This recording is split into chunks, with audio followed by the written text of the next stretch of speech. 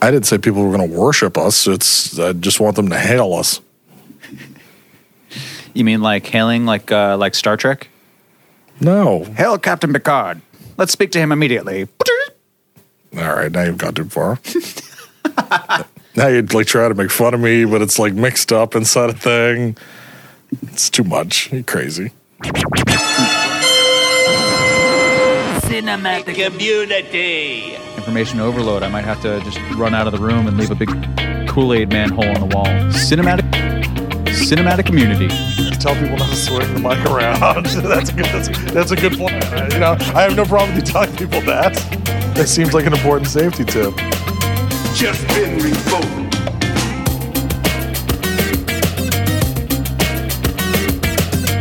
The art and craft of movie making, the stories that define it. Welcome to Cinematic Community. I'm your host, Louis Normandin. With me is podcast producer, co-host, and personal friend, Brian Hart. No, I'm just kidding about that personal friend part. Hey. Not at all. Aw. I was expecting some lashback. No, I'm just going to sit over here and, think quietly about everything I've done wrong in my life. Thanks. We talked with one Ken Hastings from New Jersey. The Devil's Den. Talked about Orlando and how one film was made there. One film, Olive Juice. We talked about Los Angeles and how one writes for movies. We learned about his experience with the Tom Green Show and what it takes to secure the rights for clips of movies, feature films, and television, and what they want for that. Of course, we talked about his 158-episode podcast. Two guys and a mic. Which we envy, seeing as how we're only up to about episode 30 by the time this comes out. We hope to get to 158 episodes ourselves. Without killing each other. Pace, that's 3 years away. And the hell with that, ladies and gentlemen. The hell with that. Well, ladies and gentlemen, what we will say is with your ongoing support, we really appreciate you helping Cinematic Community grow. No, even with that, I'm not sure it's going to be 3 years. But whatever, he's saying it nicely.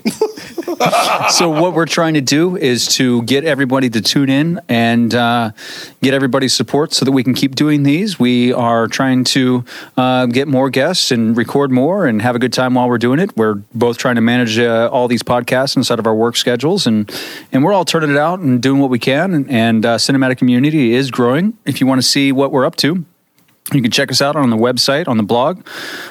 So you can check us out on Twitter, Facebook, and Instagram. And we really appreciate you being part of the team. So thank you so much for tuning into Cinematic Community. We hope you enjoy this episode with Ken Hastings.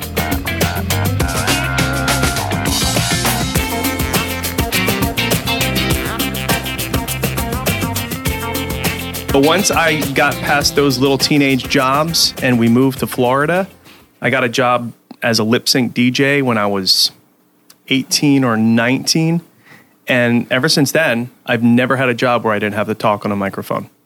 Never. It's like and it's so weird how foreign it is to some people. When you're lip syncing, it's just a prop.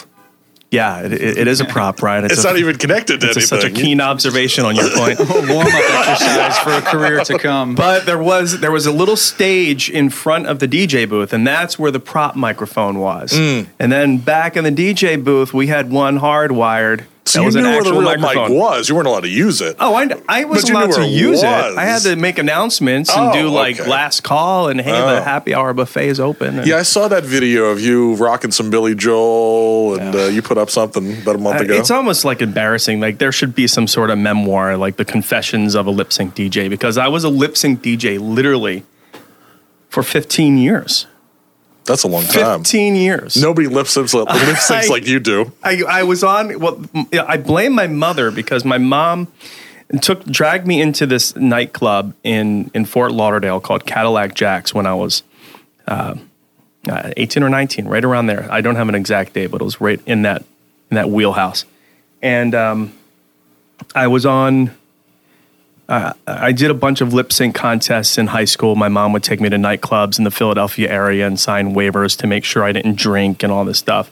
So she's like, oh, let's go see if we can get you a job down there at Cadillac Jack's. They have lip sync DJs. I was in there with my company and during happy hour and people were lip syncing. You'd love it. So I'm like, all right, I'll go in there. And I met the manager and I told him what I've done and stuff that I just lip sync stuff that I'd done. Who has lip syncing on their resume? I did. And he hired me. And after that, I worked in a couple different nightclubs in South Florida. Then Pleasure Island hired me because of that. And then that added another 10 years to it. So I was literally doing it for 15 years. Not just DJing, but starting the record and jumping up on a stage, doing the song, jumping back down, changing the record, another DJ doing it. Yeah. By the time I met you, you were just DJing, though. You were the DJing guy. Well, at Pleasure Island, there were a couple different clubs. Like there was only one particular nightclub where we lip synced, and that was Rock and Roll Beach Club, and it is lip synced. It's not lip sync. Oh, sorry. I don't get trouble with the union or anything. But 8-Tracks is what you're talking about. You used to come into 8-Tracks where I'm down with 80s music. And 70s. We did all the retro fun stuff. I used to keep the ladies away from you. I don't remember that part. I was just thinking about a strike with lip syncing political activists or lip syncing union members would probably be a very quiet one. If a whole bunch of people strike, lip sync union members strike cinematic immunity, we could still record and they could be right next door. That's a very good point, Louis. They'd probably put together like an angry montage of stuff and then lip sync to it, so it would still be loud. Right. You had the tie-in film somehow, because people tuning into this podcast are like, what does this have anything to do with the film community? We're going to get around to your film work, Ken. No, I'm not trying to. We're building a foundation of Hastings. I'm not coaxing you into that direction. I'm just, I felt bad that we were rambling about lip syncing. It has nothing to do with what you guys talk about. You're giving us your character. You're laying the groundwork for the bouillabaisse that is you. Oh, yeah. I do apologize for derailing, 100% derailing that conversation. So thanks for going along with it. At some point during your lip sanking... see, now that's improper. That's just you can't just say negative. lip sanking. Lip sanking. Lip sank is... You must have been writing during some of that time. Such a smooth transition. Were you writing perhaps during any of that time? I was indeed. What kind of things were you writing, Mr. Ken? Speaking of 8-Tracks, there was a girl that I had a pretty serious relationship with, and it was like one of those sky's the limit relationships, and her mom took ill, and the whole relationship went south after that. It was like girl in mid-20s dealing with mom dying, and it kind of like went off the rails and everything. So it was a tough breakup for me. So I ended up sitting down and writing a script, and out of that came a script called Olive Juice. Olive Juice? That sounds familiar. Oh, God. Why? Was someone in this room an assistant AD on that film? No, I don't recall. But that film came out of that relationship, and I had a couple buddies who I was kind of like the person that did not go to film school. I was the person that just loved movies, and I know it's kind of very Tarantino-ish to say that, but I wasn't the guy that went to NYU. But I had two good friends who went to NYU, and they were film grads. They were, full-blooded Violets from NYU. That's their... Tell the part of the story mascot. that even I don't know. Like, what was their fundraising process? How did they... what were the initial building blocks? Well, they were the initial building blocks. Wow. They were, to give you a little background on them, they're identical twins. They were... You can say their names. Internationally... I'm about to. I'm ramping up to it. Don't say their names. I'm like giving them like this worthy introduction as if they're in the room with us. Oh. They were international. Wait for it, Louis. I see you laughing over there. He doesn't know any of this. I'm telling you right now. I'm he has no watching the idea. wind up, and it's just cracking me up already. Go on. They were international juggling champions. Oh, Okay, all right. They were I like incredible. They do it on set sometimes. It's like using crazy objects. Yeah, and who happened to have like an NYU degree. So Did they learn the juggling at Tisch? I don't know if they did. no, they did not. I think it was before There, that. there are some very well-educated magicians and juggling technicians out there as well. Yes. Absolutely. So we all lived in the same apartment complex, and we decided to start trying to fund this film, Olive Juice. And this was pre-social media. This was pre-Kickstarter campaigns. We were doing mail-outs. We were doing like mass emails to people, just trying. We had these little postcards that we were like requesting donations. We even went to, and I don't even know if you were involved with us then, but we even went to like the fair, bought a booth at the fair, and we sat down and tried to get donations that way. And we gave stuff away, like little prizes, like little Olive Juice T-shirts. We already had like merchandise for the movie. Yeah, before we had anything. So it wasn't like we could just hop on Twitter and go, hey, who wants to donate to my film? Here's a little trailer. Do you remember what you raised? Not enough to even like maybe $1,000 that way. Oh, no, I mean overall. Do you remember what the budget for the show was? Oh, the budget, it was $100,000. It was $100,000. We did the whole thing for that. No. That was 100 good pre-pro. No, we did a lot of, we were about to give up. We were about to throw in the towel. And then all of a sudden, a real estate deal went through with a very close relative of theirs. And he didn't need the money. We were like, and they're like, he's offering it to us to make the film. And I'm like, are you kidding me? We were just about to just give it up. And then we were off and running. Then I would have guessed 200 or 250 from my point of view, but that's interesting, 100,000. But they did 100,000. Really great pre-pro. I learned a lot of lessons on Olive Juice. Well, I'll tell my part of the story. Yeah, go So ahead. I finish up a movie in Mobile, Alabama. Lewis, can you get us some coffee or something? No, I'm on it. We wrap that show. kidding. The Sorry. entire You're cast and crew goes to New Orleans to party. I drive 11 hours back to meet you people.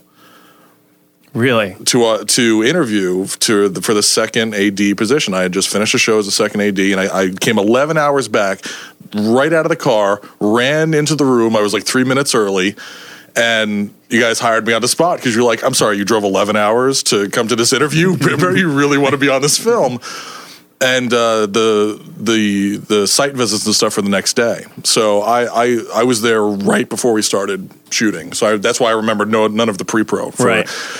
But I learned how important pre-pro was because we had known ahead of time. There was like a date circled, like every location was pre-pro'd to the hilt. We were up through extremely this moment. professional. We did not miss a beat in pre-pro. We knew everything was going to be cool until this one day when we went to like it was like the house that everyone had to wear the little booties in, if you remember. Yeah. Oh, And yeah. then the hotel was right after In that. College Park. Those were like the ones that, this is all in Orlando, Florida. Those were the days that we had not pre-pro'd, so we knew they were going to be rough. And the show went so brilliantly for the first like 3.5 weeks, and then it was like this last half week of chaos. And that's when I learned how important pre-pro was. Was that when we shot the 10-page day in that final week? Yes, that was our last day. Our final day was the hardest day of the shoot, which is The pet shop. odd. The pet store or whatever it was. Yeah. Yeah. But no, it was an interesting time. You were man. the writer and director. You didn't mention you were the director of the show yet. I did direct it and I wrote the script. Yeah. I had It was back-to-back interesting. It was first-time directors. It was a first-time director, and you were like the moment those words came out of my mouth, you looked like you just saw a ghost. Well, because You I looked like just you were got nervous. beat up on my last show with a first-time director and what that was, and then it was coming here. But I didn't beat you up, did I? Did I beat you up? And what was great about the show is like 2 days after the show, you called me and you were like, we should go out and have lunch because I want to thank you and just tell you what a great job you did. And it was so cool. You remember we went to like New York pizza, or what was it? Like the NYPD pizza. That's right. And I was like, this is good pizza. And you were like, you did a great job on the show. And I felt 100 feet tall. And then I promptly quit the film business. Wow, you telling that story is awfully creepy because you're making it sound like I hit on you. It was like You weren't hitting on me. This is great pizza. But you this did. is really good pizza. I was Hey, can you take your shirt off? I was one of few people you didn't know before the show, I'm guessing, because it was all like your friends and their friends and everything else. No, Orlando was an interesting. Was supposed to be Hollywood East back then. That's when they were still when- pimping it. When you this is what 95 to 90. No, like this 99. was the end of 99. Yeah. December of 99. Okay, yeah, that would sound right. They shut down. Disney shut down their stages right around 2000, and then I think things were heading south after that because before So was then- Hollywood South. Yeah, well, yeah, exactly. Hollywood South. But they would have everybody come in from New York during the summertime during the wintertime because it was too cold to shoot in New York for a lot of producers. So they would go down to Florida and do their commercials in Florida during the wintertime. So Orlando was always able to work. But I think after 2003, especially after Louisiana opened up their film market, it became a lot harder to work in Orlando. Yeah, I mean Orlando was, you have a great day of weather until around 3:00 in the afternoon, And then Yeah. it pours for a half hour. That's, And then it's fine. That's beautiful again. Then you call lunch, Yeah, and that's then true. everybody gets an hour for lunch. All right, everybody, and then the rain clears. I don't remember us having weather problems on a show. The other big lesson was when you have Backstreet Boys on a show, you have security problems. I think it would be worse today with Twitter and all the nonsense. We didn't have my to deal with gosh. any of that, but we had I could security imagine that. issues whenever we had the Backstreet Boys with us. We saw 3 of them, did we not? It's a mystery how their fans even knew when they were going to be on a set. Because there was no social presence. Right. We weren't like, we're in blah, blah, No. blah today. We're at this strip We had club. our shoot schedule. It's not like they were posting it anywhere. Yeah. They just kind of knew. They just knew when they showed up. It was so weird. We had, you're looking at me like you're totally puzzled. No, I'm not. I mean, somebody pays somebody off, who knows, and then 10,000 people show up. That seems to be appropriate. At the height of Backstreet Boys stardom, we landed Brian Luttrell and AJ McLean, 2 of the Backstreet Boys, to do cameos in the film. And we, like, when they showed up, like, they were on separate days, they had separate scenes. But I remember the one was outside that pet shop. Right. There was a guy, he was walking over to all of the trailers, and like Wardrobe and I were hanging out in a trailer, and Cynthia, and the guy opened the door, and he was like, "Is Brian here?" And I guess people were like, "Well, you must mean Brian Hart, the second AD." Absolutely, here he he's over is. there. But they didn't mean he didn't mean Brian Hart. He meant there was a guy. Wasn't one of the You show up, you're like, I want it that way. And he was like, "Is Brian here?" And we were like, "Well, I'm Brian." And he was like, "I don't mean you." And we had a few security snafus because there wasn't a big staff. It wasn't like I could keep people. Yeah, we had like Back. we had this intersection locked down by this pet shop. Okay, we had the pet shop on one corner. We had a little craft services set up on the other corner. We had a tent set up near the other corner, and the other corner looked like the outside of TRL. Yeah, with like Just kids with 13-year-old girls with screaming. posters.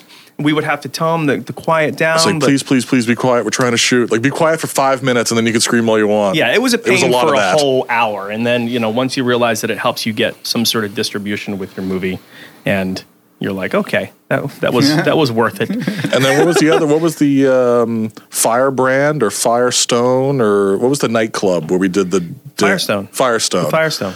We had AJ that day, and there was this sort of thing happen again. The extras were like, "We want to play with him." We were like, "We need you to be extras and be quiet. Yeah, just and work we still with us." we still had the young ones outside that we couldn't have as extras because they looked like they were We had to exit a few people. right. Cynthia was like, "I don't think you'd be in a nightclub. We need you to wait outside." Cynthia Nordstrom, our costume designer, and by the way, the 2 people I didn't even mention their names after all of that build up. Alex and Nick Carvunas. There you go. Very, very, very different talents. One is Nick is very much a business production He was our producer. knowledge. Yeah, he was our producer, and Alex was our DP. He's the one with the eye and that sort of flair. So it worked out really well. It's a good show. It was a good show. And then I promptly quit the film industry. It didn't make you quit I'm the going film. back to theater. Going back to New York. Bye, everybody. It was just, the Orlando scene was just kind of interesting at that time. It was kind of, I thought there was going to be more film work. There wasn't. I survived on convention work, all the AV stuff. I don't want to throw Orlando under the bus. No, Look, we've all lived in Orlando. I think we Neither can throw do it under the bus a little bit. For film Well- work? No, film well, work did not come to Orlando. Well, it's true that a lot of it went away, but also, it also has a whole bunch of film schools that still have like people going into the industry from Orlando. So you've got a lot to contend with out there. Yeah. It's not just, it's not just film work. There are conventions. There are a lot of theaters. There's a lot of like a whole bunch of work. But specifically, it just became it kind of hit its mark, and then I think a lot of the infrastructure kind of left. Yeah, I would agree with that. So there was one of the weekends on that show. You came in, I think it was like a Monday morning. Now, first off, if you don't know Ken, he's about 3 feet tall. But this day he came in, he was 10 feet tall. He had swagger. 5'8". He was 5'8". like, I am the man. And we were like, what's going on, Ken? I think I know where you're going with this. And he's like, Elizabeth Hurley was on my answering machine this weekend. Did that happen? And we were like, during... tell us why she's on the phone. And you were like, I can't yet. I'm under an NDA or something. It got dragged out for a while. Like you couldn't tell people what it was about yet. Did that happen on? I thought the it set? happened on the show. No, I think the Elizabeth Hurley stuff happened later. Was it a little bit later? What took place was I was prior to Olive Juice going into production, I entered Final Draft's big break screenwriting competition. Nice. And it was their very first one, like the very first 99 same year, and I found out that I won on the set of Olive Juice. So you guys were busy setting up shots and stuff, and You're strutting, sitting over on a curb on my cell phone talking to this guy saying, "Yeah, we're going to pick your script. This is the top script," and I'm like, "Geez, I don't know if casting became a part of it during." The shooting of Olive Juice. Maybe we were. It was a close group, and we did hang out a bunch of times afterwards. So maybe it was one of those times where like there was a bunch of us hanging out, and that's why I'm thinking of it. That it was with that group. Yeah, it might have been afterwards, but because I don't recall the movie, because it took a little while after finding out that I won until finding out that the movie was going to go into production. There was quite a bit of a window there, and it ended up getting shot with Elizabeth Hurley and Dennis Leary. It was called Dog then, but it would have a different title later. Yeah, they used Bad Boy overseas because the slang dog doesn't really translate in other countries. Yeah. They don't know that means a male slut. Well, tell us about Dog. How did that, since that was the next step for you in the film ladder? Yeah, first step, second step, I guess, yeah, it ended up being the second step. I saw that they were having this first contest. I had just over a month to write the script, and FedExed it the day before the deadline. I wrote it in 30 days. Did the fastest typo check I think I've ever done in my entire life. Yeah. I just made sure that the first 30 pages were solid, the story was intact. Sealed it up in a FedEx envelope and shot it out there. Then I started getting calls saying I was in the final 100, I was in the final 20, and then ended up finding out that I won. But it was an edgy sex comedy, and it went into production, like I said, with Dennis and Liz. And I got to do some cool stuff. Like, they were really good to me. It was one of Gold Circle Films' first projects. It was prior to My Big Fat Greek Wedding. That's when Gold Circle blew up, and was one of their first little babies, and I got to fly out here and feel like a big shot and sit in on some creative meetings, and I ended up meeting Elizabeth Hurley on the set, and she is far more beautiful in person than she is in print. Lovely. I've worked with her as well on Isn't she radiant? Wonder Woman. Absolutely amazing. She's incredible in person. Don't underplay it. Well, she's incredibly gorgeous.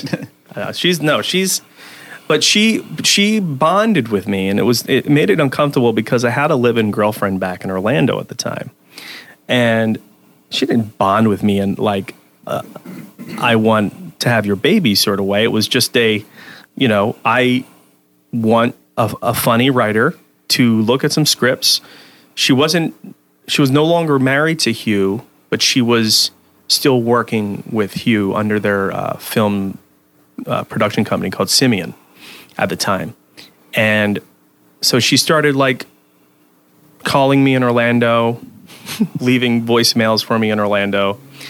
And I'd come home from like work or something, and my girlfriend would be like, yeah, there's a voicemail. Wasn't even voicemail then. It was like, there's a message for you on the answering machine. I'm like, oh, let me check it out. Click. Hello, Ken. Hello. Oh, good gumdrops. Blah, blah, blah. And she'd like go on, and I'm like, yeah. She called me in the crapper once too, and that was a very funny moment. That's a good phone call, no matter what she's saying. And she busted me on it. She knew instantly that I was in the bathroom. I knew she was going to be calling. I took the phone into the bathroom, set it there. I'm like, what are the odds that Elizabeth Hurley calls me in the 5 minutes that I'm in this bathroom? But she's acoustic crafty. That's a Beastie Boys song, I think. And literally in that tiny little window at the most inopportune time, she calls. And I'm like, is this Ken? I'm like, yeah. How you doing, Liz? And that's all I had to say. Are you on the crapper? No, she goes, are you in the loo? And I'm like, yeah, I can't lie, Liz. I am actually in the loo. So, and then the sad ending to that whole thing is that Dog ended up testing poorly. They had a first-time film director on Dog as well. Was not me. It was a lady by the name of Victoria Hochberg, and she did some stuff on Melrose Place and Sex and the City, but she never did a feature. And it tested poorly. And the second it tested poorly, guess what happened? They lost interest? No more phone calls from Liz. She lost interest. Boom. Just like that. It's a sad Hollywood story, I know. Oh. Well, it goes to say with that old Dennis Leary curse, like you ever see the roast of Dennis Leary, those guys that roasted him being like, man, every movie you ever made, 2 If by Sea, Operation Dumbo Drop, like what happened to you? Oh, I'm sorry, man. That's tough. That's tough. Yeah. I've always been a big Dennis Leary fan myself, but that is an unfortunate part of it, man. I'm really sorry to hear that. He's done some great movies, though, hasn't he? Over the years, yes. Judgment Night. He's known more for his The Ref TV work. The Ref is great. I'm struggling to think of a couple more. He was in Demolition Man. And he's pretty good in that. Demolition Man. He's the leader of the anarchists. He's finding a nice little spot now as second fiddle, like playing some really good juicy parts. Like he was just in Draft Day, and some other good things. Yeah, Draft Day. Spider-Man. I wanted Draft Day to be so good. Wasn't he in Spider-Man? Yes, he was. Yeah, he was. The new, Mary Jane's father, yeah. or was it? I don't know if he was married, but whatever. Yeah. So either they ruined my career or I ruined their careers, because right now it's like I don't know what the story is, but you got Dennis Leary and you got Liz Hurley. You go to her website, and I kid you not, you go to her website, you click on one side if you want to buy swimwear, and you click on the other side if you want to buy organic beef jerky. Wow. Which is odd, because if you're eating the organic beef jerky, you're probably not going to fit in the swimwear. Who knows? I mean, it's an either-or proposition. Yeah, they have photos. She probably doesn't sell to both. Right. To a lot of people. They have photos of both, but they don't have photos of both things combined. Like a girl in a bikini, like just chomping down on in the pool. Yeah, that would be odd. No, they're very good people, both of them, and I wish them well. Tell us more of your story. Your further interactions. Eventually, you move out here. How does that happen? I moved out here in May of 2002, thinking that I was going to be riding this like big wave that Dog made, and got an agent. That was my first. His face is becoming forlorn. Started to look, brother. That was my first experience with a Hollywood agent, and this is a name I'm not going to drop. It was a nightmare. A nightmare. Like if the acquisition or the stuff he would talk to you about. What was the nightmare? Oh, just he as a person. Okay. So the interaction with him. It was like swimming with sharks material. Man. It was like love that movie. It's a great movie. He was one of the worst people I've ever met in my entire life. Outstanding. And I would just go there, and he would chastise his assistant in front of me, just like completely embarrass his assistant in front of me. Hollywood power nonsense. It was really bad. He got me a job writing for Mike's Hard Lemonade, and that produced some cash, and that was enough cash to stay out here and keep writing. and I eventually ditched him, and I've just been writing ever since, and stockpiling. And then I ended up getting married, having a couple boys, and I started writing less. And then I started just doing other jobs, like little freelance writing jobs. The Tom Green Show is happening now, and that's what's going on. You mentioned agencies and working with agents earlier. Yeah. That's something we haven't talked about on this podcast. Yeah. And so there's definitely room to grow in any direction that the podcast could go. We maybe have, we've got a very similar taste in what we want out of this podcast. There's a lot of really good stories. And as long as you're, having a good time and being you and talking to us about stuff that nobody's going to hear anywhere else, I think we're doing our job, as a group. I agree. Yeah. I agree. 100%. So you were the struggling writer in Los Angeles, Yeah. writing spec scripts for this and that. Tell us about that process, Ken. Is like the last 5 minutes being taken out, and we're just going to go right to that, aren't we? If it's you're terrible, you're going to play that little we might music just- interlude. This is what the editing process is for. And then you're going to come back to that. This man has us down. Right, He I knows know what's up. exactly what you're going to do. We're gonna talk later about perhaps sit you here and doing some post. podcasting You're work. going to sit here and post, and you're going to be like, oh, this is where we start talking about like what we want them to talk about, and we don't want to hear this on the podcast. Let's do the music here. We edit for time sometimes, and we'll see how much material we suck out of you. And if we're down to it, you understand, Mr. This is a very different 158 dynamic for you episodes. guys, because the couple podcasts that I listened to a bit of, it seemed like you knew the guest really well, and you were the interjector. It's back and forth. We've aimed pretty like 50-50 thus far. Mm-hmm. Out of the 25 shows we've done, I think like 12 of them have been people that I knew, maybe like 13 have been people you knew, whatever. So we've been actually, it's been pretty tight, pretty close. Okay. I would imagine when you went back to New York, you had quite a few of those All shows. 6 in New York were Brian people. That's true. B-Mob. But like we're doing one this afternoon that is a guy that he knows that I've never met. So Okay. he will lead that interview. So you'll be the quiet one. I'll be the one going, that's funny. It's also about you guys know each other, and you guys obviously know all about Olive Juice and what you had to go through. So you guys already have this kind of trauma bond that's already set up. So I get to kick back and just enjoy. It's funny. It's like I feel like I'm on the trailer with him 1999 right now. I feel like that's a cool thing when you bond with someone. He literally, I'm going to be completely honest with you right now. Brian was my happiness oasis on the set of Olive Juice. What? Yeah, first off, everyone else who's listening is going, Brian was a happiness oasis? What is this? This is true. I was a young man. I was different back then. It was it was my first film, so it was there was a part of me that was like, oh, this is like the coolest thing ever, but it was stressful as hell. And there were moments when I was like, what am I doing? And it was all location shooting. We didn't have any studio time. So it was like 22, 23 days of all location shoots, and a lot of it outside. There were days when he was just sitting at the table on the trailer, and I would just come in and sit on the other side of the table and go, what's up, Brian? And I would just talk to him for about 10 minutes. And I'd decompress, and I'd leave the trailer and go back to doing whatever we were doing. And we would bond over Billy Joel and Stone Temple Pilots. And one of my fondest memories is you and I, after a shoot one night, I think you were like driving the RV back to where they get stored each night. Right.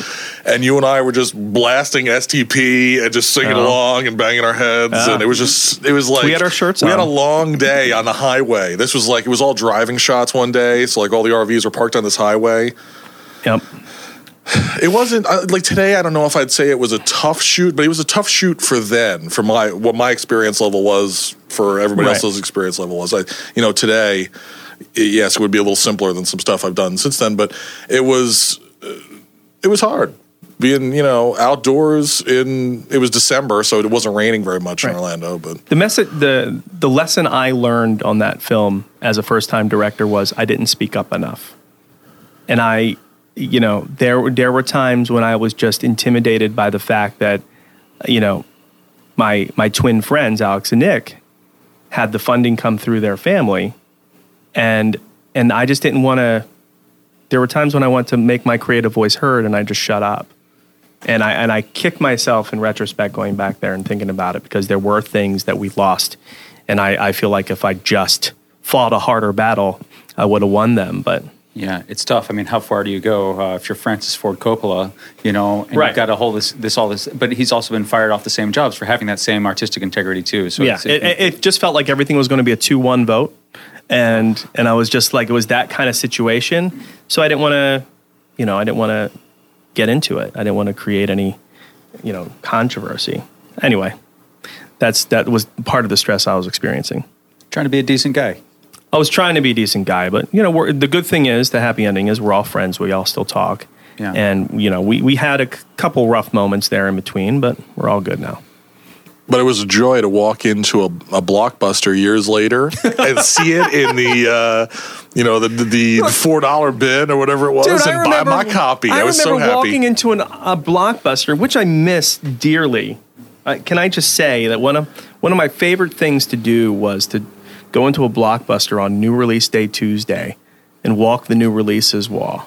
Especially if you had like a girl like you were dating or whatever, and it was just a thing to do. Stop by, see a movie, take it home, watch a movie. Yeah, it was always much more fun than just sitting on your couch and scrolling through what's streaming.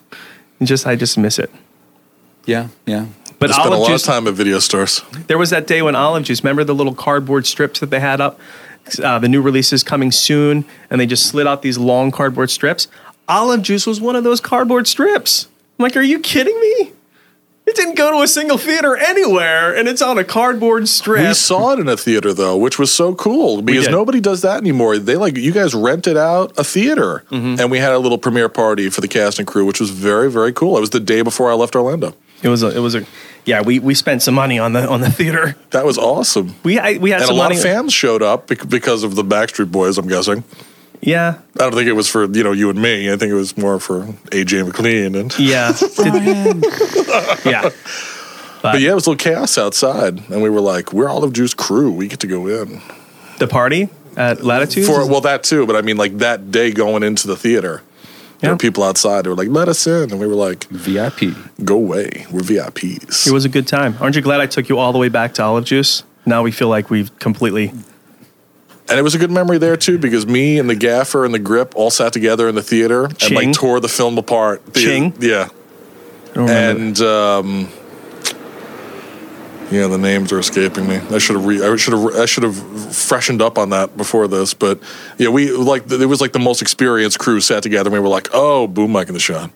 Oh, there's a reflection on the windshield. Did we have a boom mic in the shot? Yeah, there was a couple of that kind of thing. And we were like, "Oh, this was that nasty day. Oh, that came out well. I Thank thought God." we got through with no. It was great. We did our own little commentary the whole shot. time. It was a good moment for us. I'm glad you guys had that little powwow. Sometimes you need a little Mystery Science Street Theater. And then there was a good party afterwards too.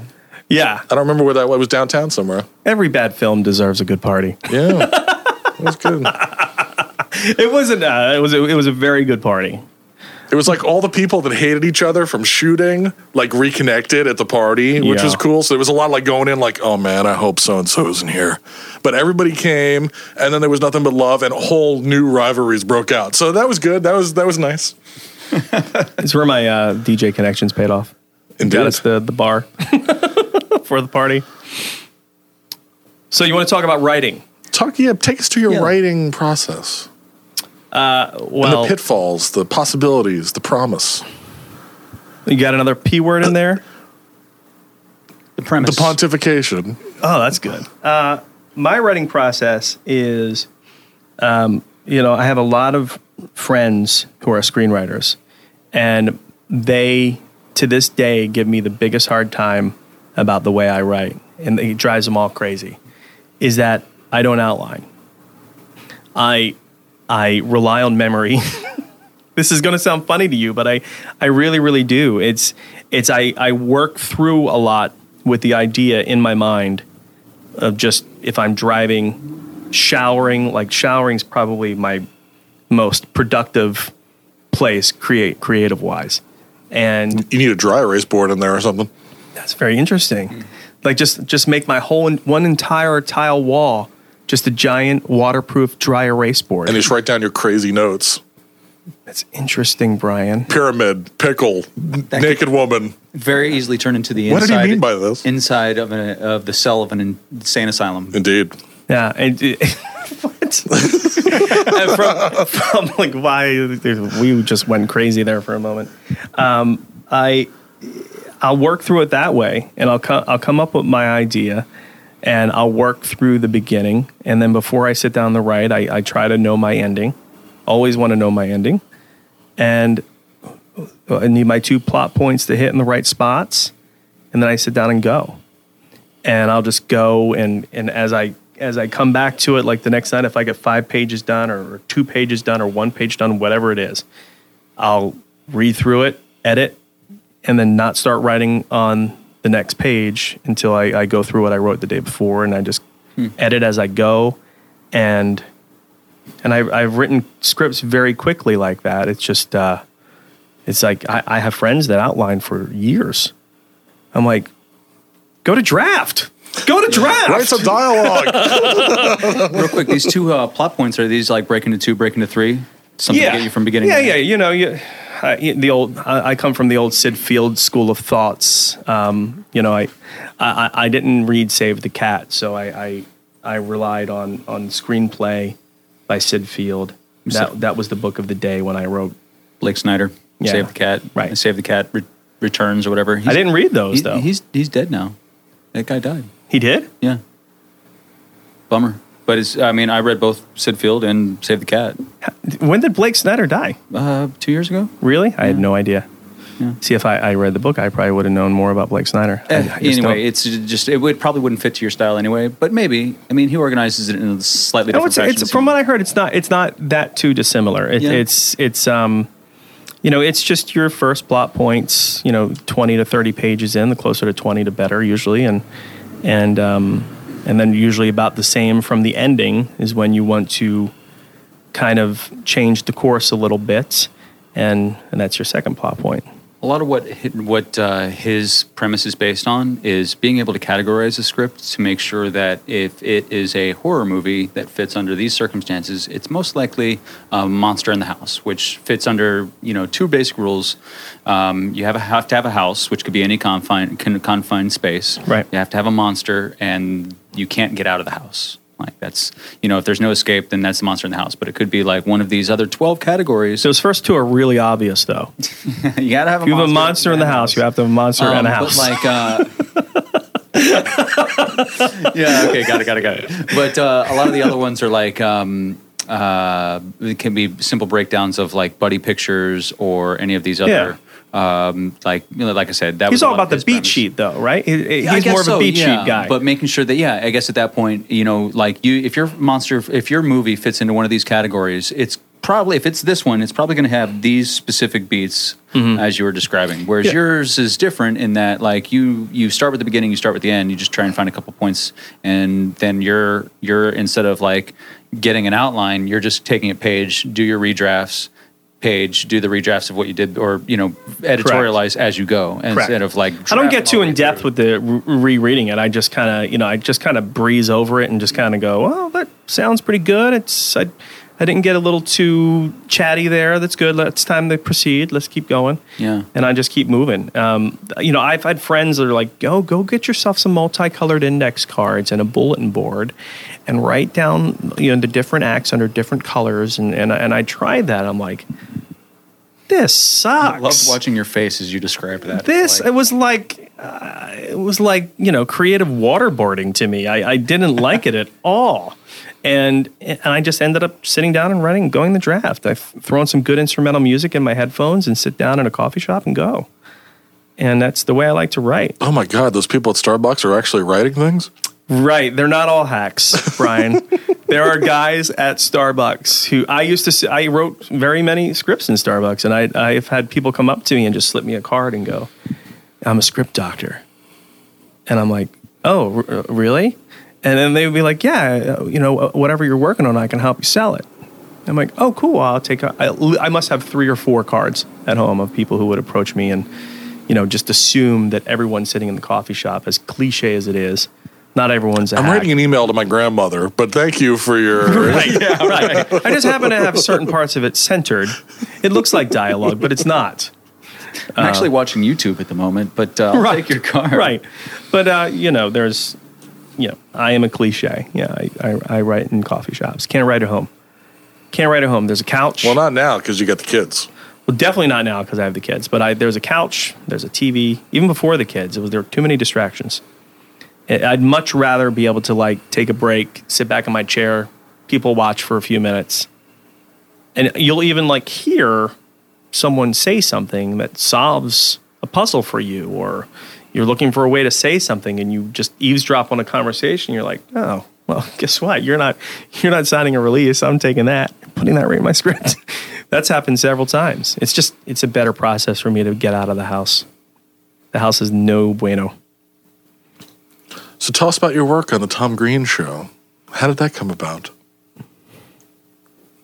Are you going to ask everything like it's a pageant question?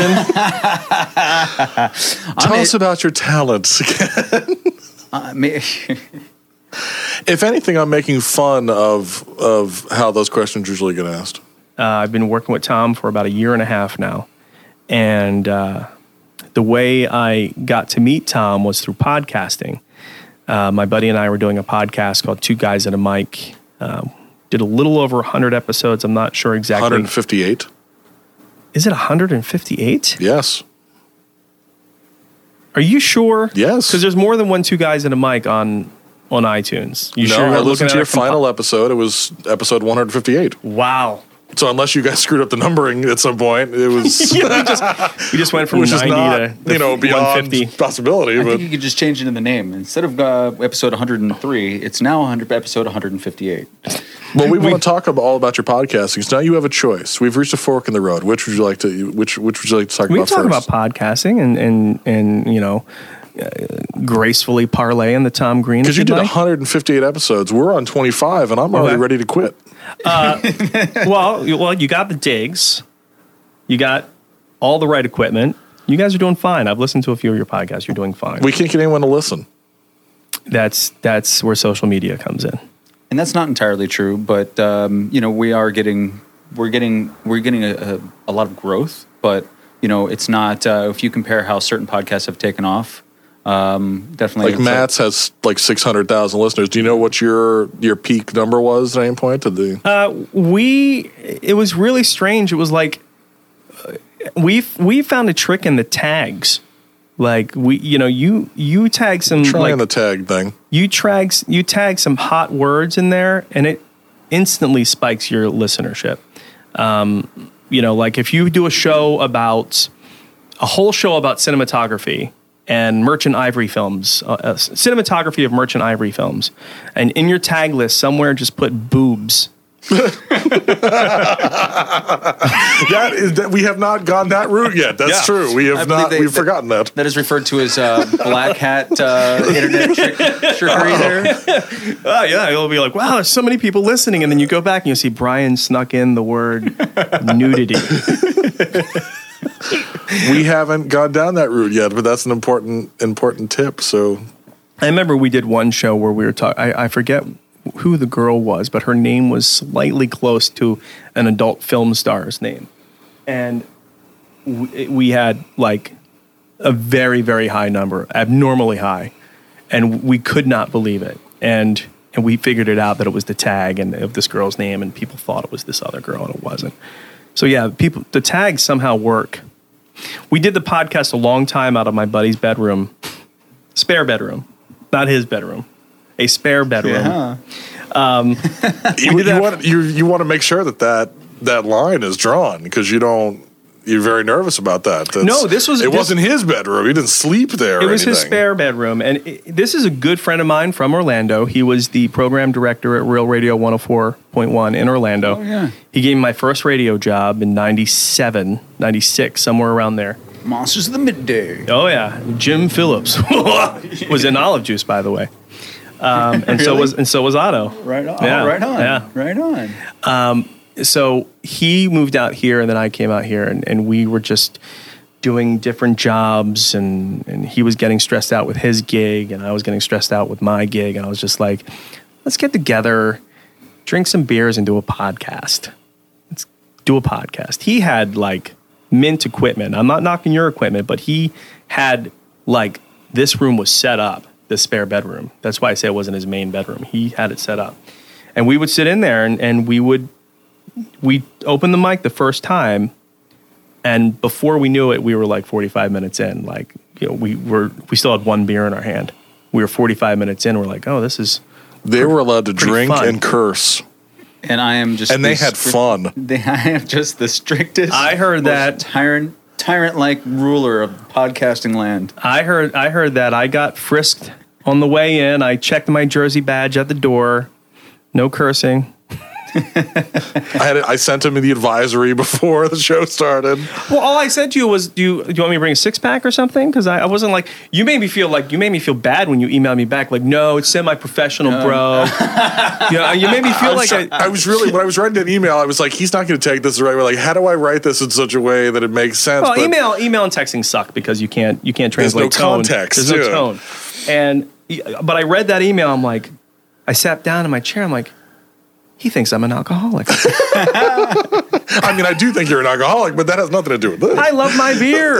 I love beer. The truth is, I would love to have that podcast, but we, with a lot of our guests, we can't. It's just not that format. A lot of our guests have been over the age of 80, and yeah, they can't drink beer. Old school, Academy Award winning types. Well, we're trying to be professional. What you're trying. That's what you're. It's not that an 80-year-old, an octogenarian, cannot have a nice IPA. What you're saying is that you don't want to offer a beer to a potential boss, a potential benefactor, if you will, or even just a referral to a future boss. Wow, octogenarian. No, well, we started doing the podcast in there. We loved it. We were into it, and then it just became a part of figuring out when we could do it because we both had families. I had a job. I was also trying to write at the same time, and so. But you guys took a lot of steps that we haven't taken, so I'm curious because you guys are doing it live, right? We did a couple live shows. We did. You had people that were able to call in. We haven't figured out yet. We don't have the technology to call people calling in. You'll get you there. are on a network. We haven't figured out how to get on a network yet. Well, that you just there are so many networks out there. You just need to I would just say from the start. Were you on a network? No. So you had built up to it. No, we lucked into a lot of it. A lot of it had to do with Rich's connections in radio, and we we were doing it from his bedroom for a long time, and then a buddy of his started the Toad Hop Network, and then we went from doing it in his bedroom to one of those those office areas where like office buildings that everyone rents the office space. Of course. So they rented 2 office spaces, and that became Toad Hop Network. So they had a studio, they had a little call screening area, and we started doing our show from there. Somewhere in there, we did shows from the Lovitz at City Walk because they had the Toad Hop Network there for a while. And then we ended up going over the hill and doing a couple shows from there. But we had some interesting shows in his spare bedroom. We got Ileana Douglas to drive out on a miserably awful rainy day. She drove all the way out to West Hills and did our podcast. She opened the door. We were like, "Hi, Ileana, come on in to this house." And she was like, "Okay." She had her assistant with her, and she's like, walks in. We have a little. Please don't let me get killed. We set up the little kitchen table with some snacks and a couple bottles of water. Like we kind of did our own little green room in the kitchen. And she sat down and she was sitting there. We talked for a little bit, and they're like, "Well, we'll get ready to go back and do it." And she goes, "Well, where is the studio?" And we're like, "Oh, it's down at the end of that hallway to the left." She in a bedroom, in one of the bedrooms. She was hoping, like, out back, we've built a modern studio in our garage. Yeah, but she ended up having a very, very good time. She ended up, going through his. She oddly walked into his 13-year-old son's bedroom and started picking up odd toys, and she did this trick she hid a rubber snake down her pants and came back into the room and shook her leg, and the rubber snake came out and she started freaking out. We're like, "Oh my God, Ileana's losing it." But she was a pretty interesting person. There's a photo of us with her and we're all holding super soakers. So she ended up having a good time, but she was a little freaked out when she first got there. She didn't know what was going on. But that's where my booking savvy started, I guess. Calling up people and bugging them to drive out to West Hills. But I saw that you brought a water because you're a professional and you come having had, but we would have offered you a water. We have them and everything. I just want you to know. I just want you to know our operation is like we have water. This was not. I did not bring this along thinking that this was a low budget crap operation. You brought that because you're a professional and you come having had. That's what I read from that. Thank you. I appreciate that. I don't know if that's true, but that's what I read from it. Yeah. The Tom Green Show came out of the podcasting. We got so busy, Rich and I, that we could not keep doing the podcast. He ended up going to be the head of CBS Digital, which CBS was going to be their, it was their podcast network called Podcast One. And which could potentially be a connection for you. We can talk after the show. Cinematic Immunity, Immunity. Yeah. Cinematic Immunity podcast. I'm a bit confused though. I have to interrupt real fast. Your Twitter handle is not Immunity. Please explain. Cinematic Immunity was taken, yeah. And cinematiccommunity.com was taken. Cinematic Immunity on Facebook was taken. How about And nobody touches them. That's the thing that's a killer. It's like they're not even active accounts anywhere. Like people started a Cinematic Immunity something, and then it hasn't been touched since 1997. Oh yeah, That's a killer.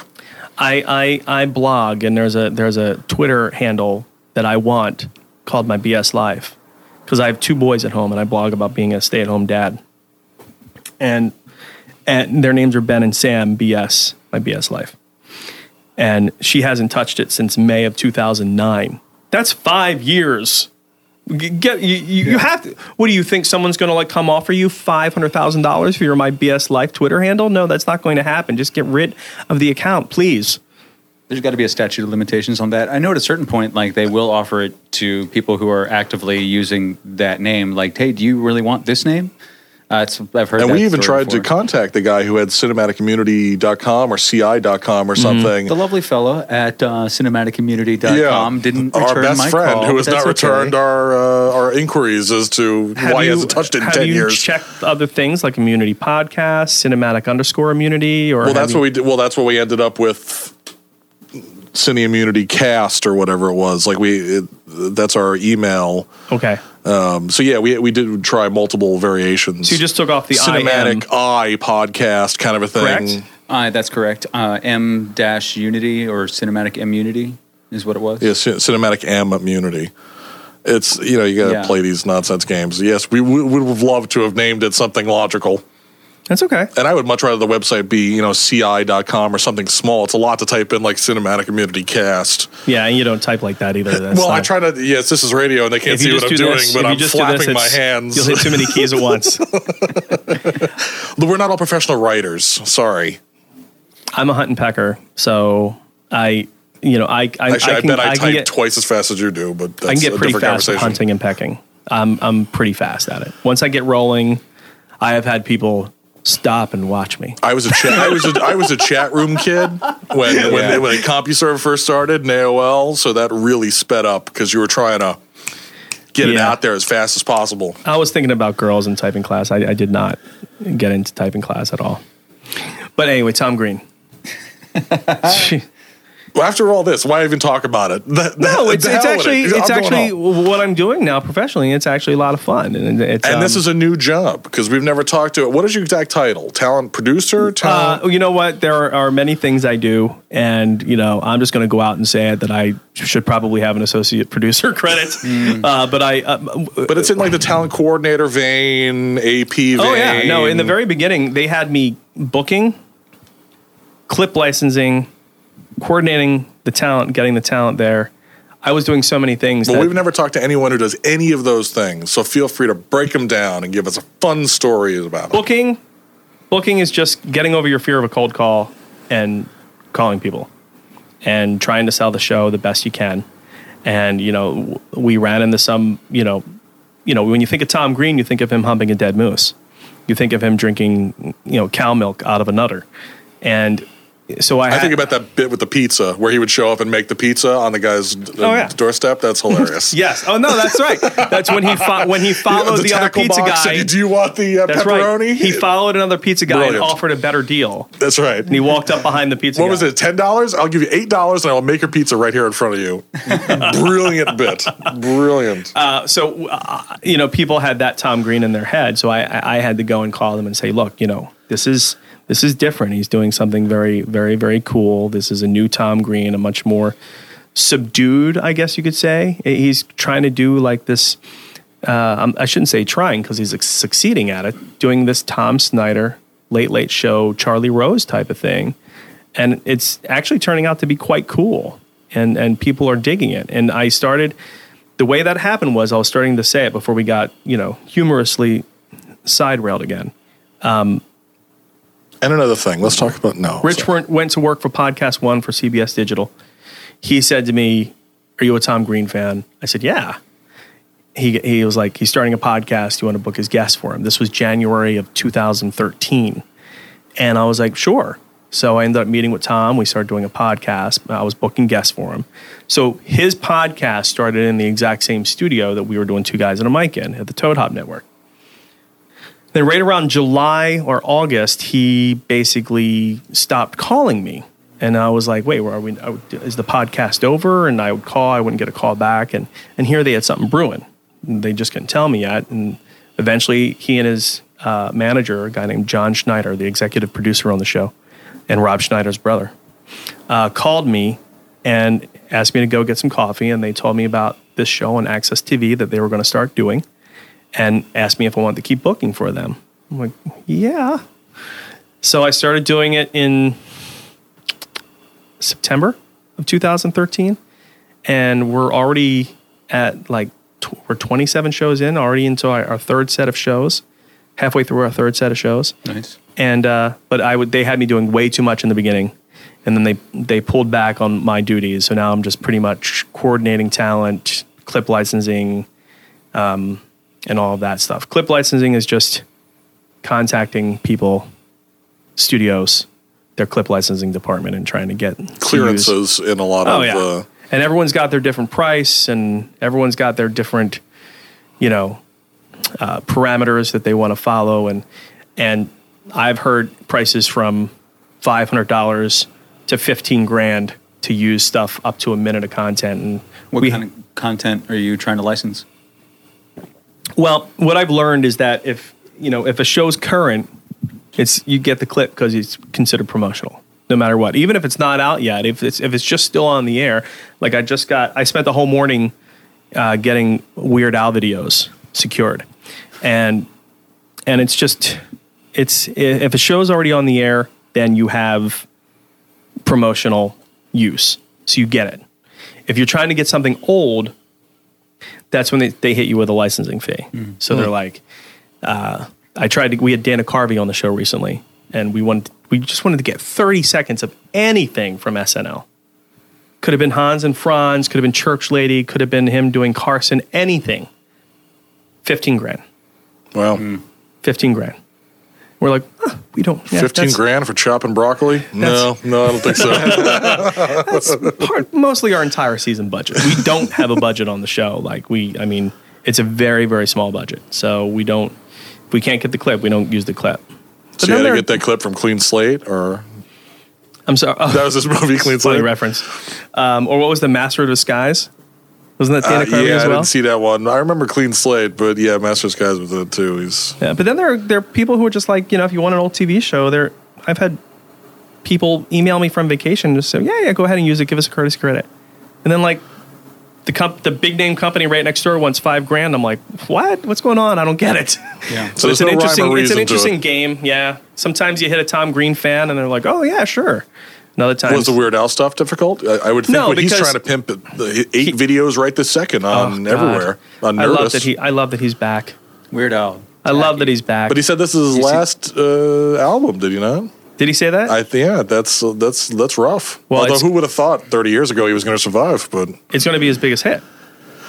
I think it's going to be his biggest hit. The Tacky. To the Happy. Oh, did you watch the rest of them though? I've watched 3 of them now. handy. I think they're at 5. I should say that Weird Al is our guest on Tom Green Live this Thursday on Access TV. Well, by the time this episode comes out, that will have been 2 months ago. Damn it. But Damn it. this show happened in like September. Oh, 2 months ago, Exactly. Weird Al Yankovic was on Tom Green Live, and it was awesome. It was awesome, wasn't it? Oh my God. But you can probably find it in the archives at.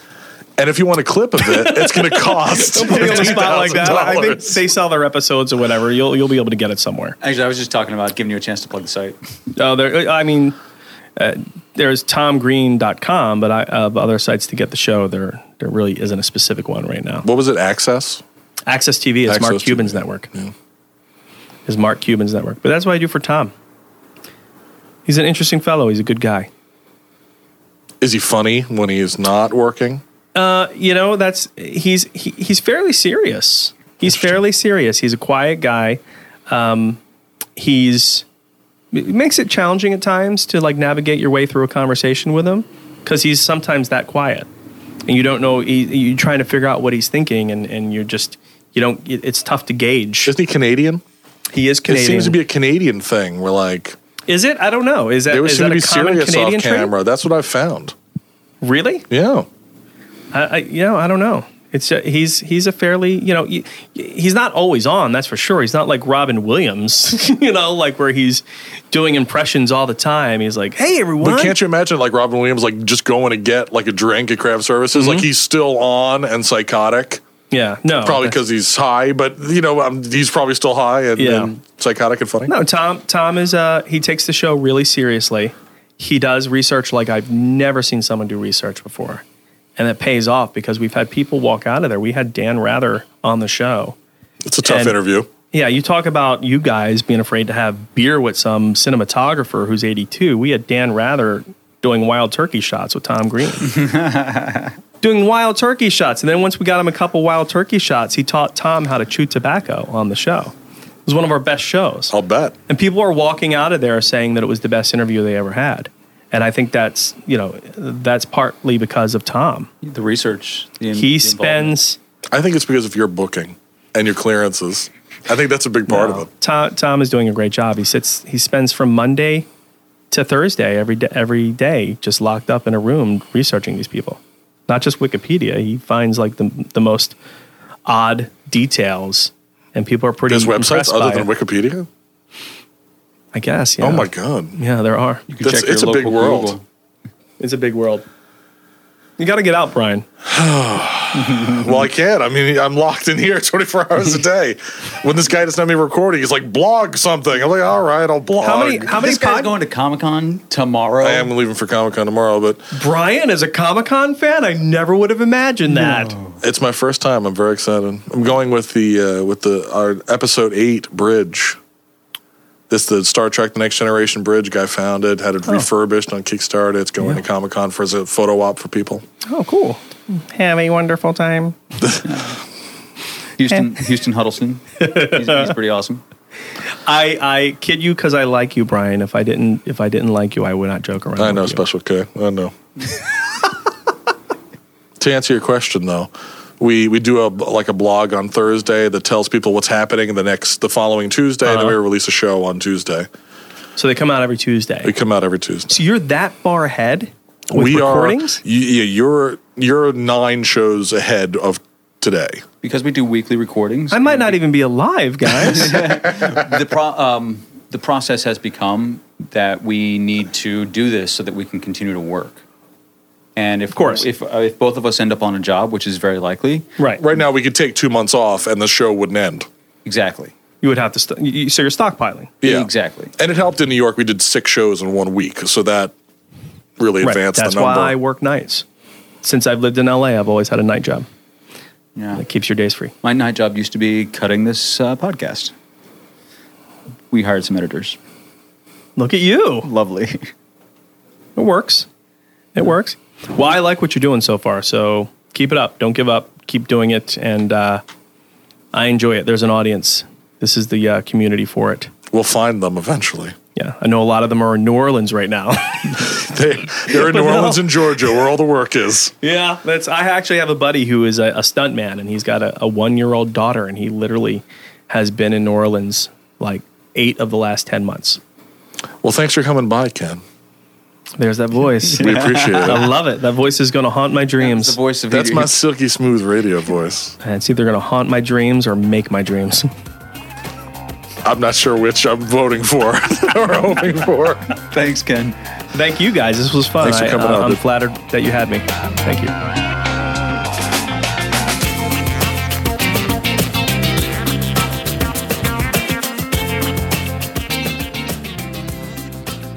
Well, that was Ken Hastings. I think we're going to lip sync our exit out of this. Ready? Here we go. No, we should probably say words. We should probably tell people things. I have been. Didn't you hear? Well, you should. I don't think you can lip sync it though. This is radio. Fine. Okay. Thanks for tuning in, everybody. We really appreciate it. And we'll catch you next week on Cinematic Community. We hope you enjoyed this episode with Ken Hastings. We'll be back to do it again next week. Make sure to catch us on all of the social networks that are out there, Facebook, Instagram, Twitter, and check in with us and email us, if you will, immunity@cinematiccommunitycast.com. Thanks to all the great support that we've been getting out there from all the good people. Spread the word, y'all. Spread the word.